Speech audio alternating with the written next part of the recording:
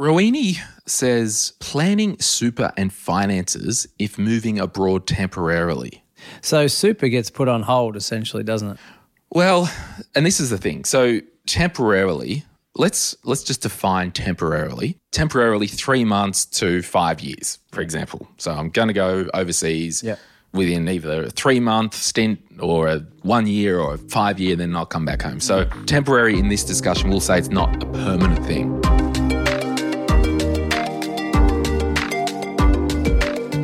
Now, just in relation to your superannuation, Rowini, what I would probably do is, because you can't take your super with you, so you're an Australian resident, you're a citizen, you've got your super here, if you exited the country, you used to be able to say, give me my super and cash it out and say, oh, I'm now living in the UK, I'm now living in Singapore or the US or wherever, right? Yes.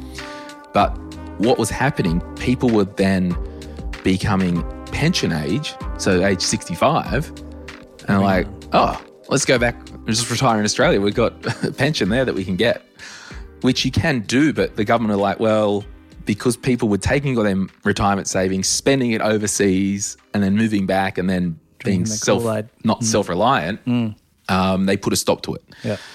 So if you did move overseas permanently, you would have to wait until you're the age over 60 and not working, or whatever the law is in Australia, to release your money and use it. So that's kind of that.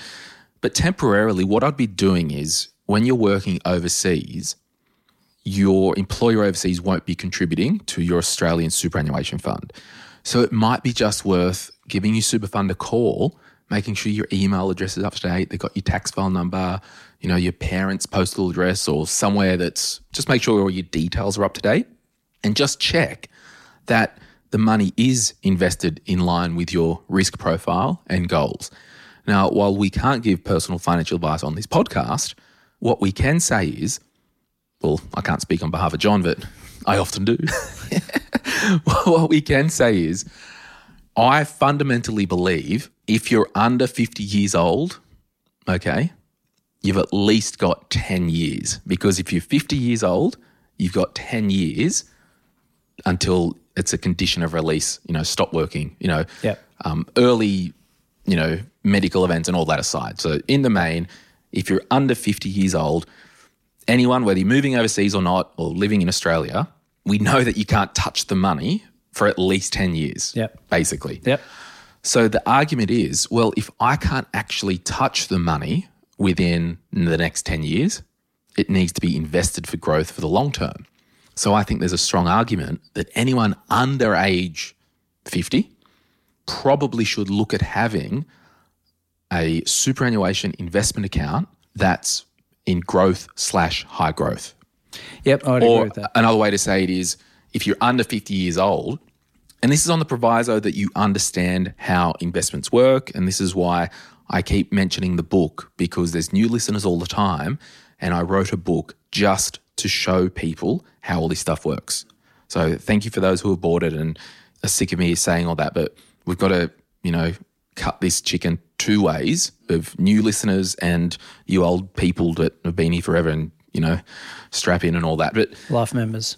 So within all that, if you're under 50, you don't want conservative, provided you're educated. So as part of the housekeeping, call the super fund or log in, make sure your contact details are up to date. Yeah.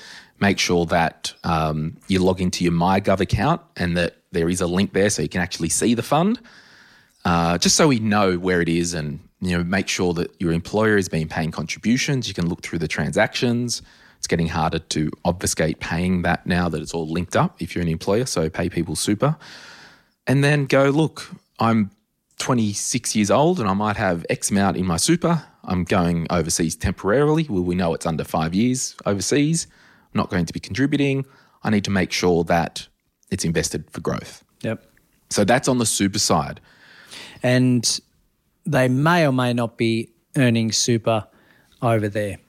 Yeah. So they, if depending on what country you're in or whatever the laws are and whatnot, if you're enrolled in a retirement savings scheme in another country, well, when you leave that country, you'll have to play by those rules. They might let you withdraw it and cash it out. They might not. So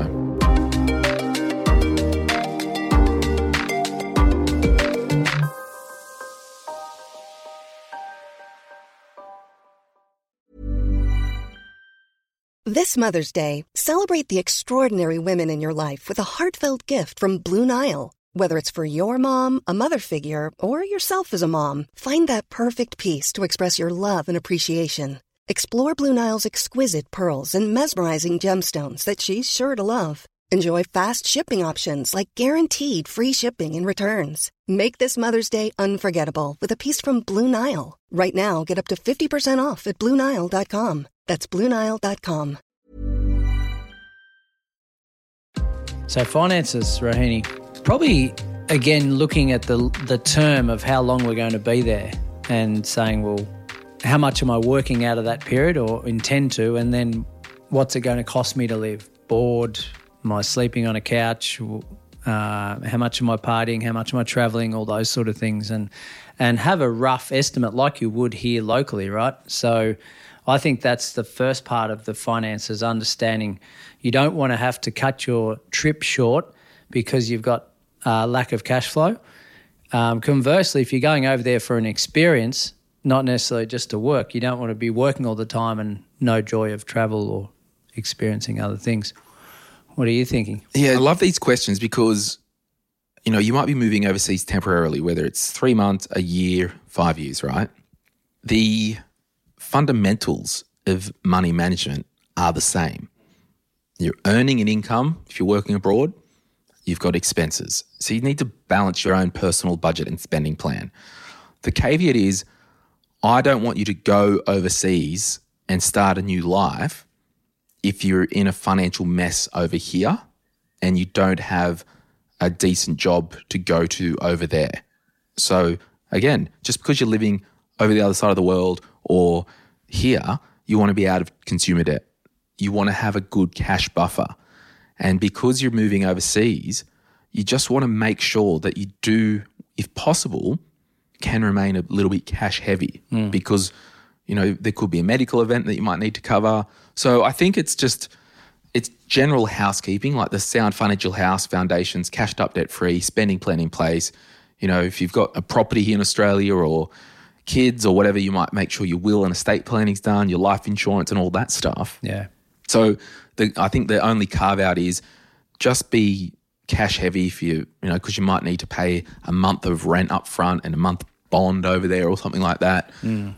So it really is, yeah, you said the word planning, super any finances if moving abroad temporarily. You answered it, planning. You just don't rock up tomorrow and... Yeah, and I think over the years we've answered this question in a number of different ways and we come to the same conclusion or very similar in the sense that worst case is we want to be able to get back home if we need to.